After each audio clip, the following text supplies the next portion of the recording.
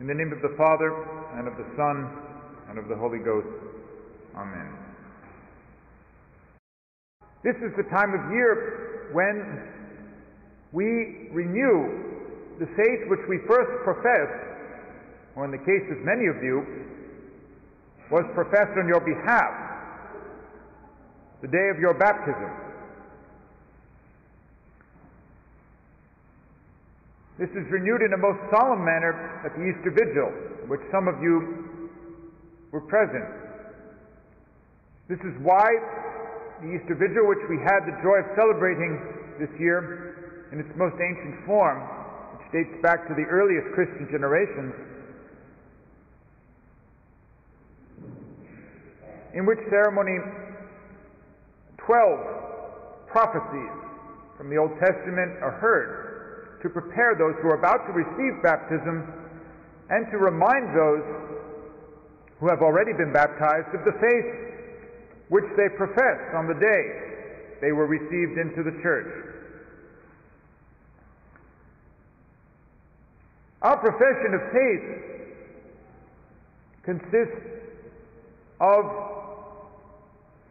articles of that faith, some of which are true mysteries of our religion, most especially the Holy Trinity, which we profess throughout the articles of the Creed.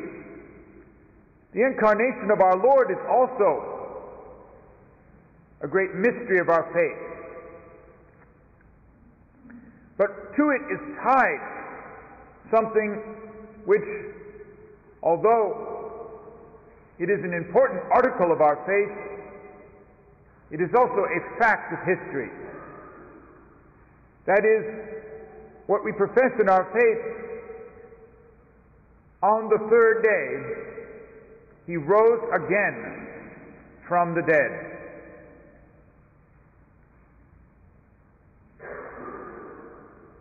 All of our faith depends on this one article of faith, which is also a fact of history. It is this fact of history which has always been the starting point for any conversion. Someone who first wishes to profess his faith in the Christian religion must first accept this fact that Jesus Christ truly lived among us, and by the works that He did here on earth, and most especially the greatest miracle of all, His resurrection, He proved to us that He was true God and true man. This is why the Apostle tells us, without this faith, without the truth of this historical fact of the resurrection, our faith is vain. What leads us to this great act of faith? If it is a fact of history, then we must boldly proclaim to others that we have history on our side. This is why we add that detail to the Apostles' Creed: suffered under Pontius Pilate. That is to say, no one can deny the truth that there really was a man named Jesus of Nazareth who was crucified under a known Roman official, Pontius Pilate. After that, we have the evidence of the empty tomb, of His appearance after death to a wide variety of independent witnesses, and finally, the truly miraculous spread of Christianity throughout the known world, despite fierce persecution, within the space of only one generation after this man's death.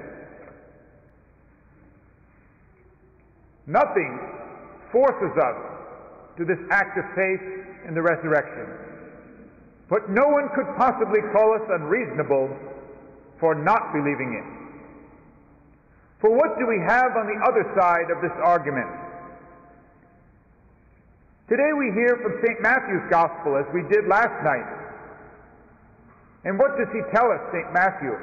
What does the other side have to bring against us? sleeping witnesses.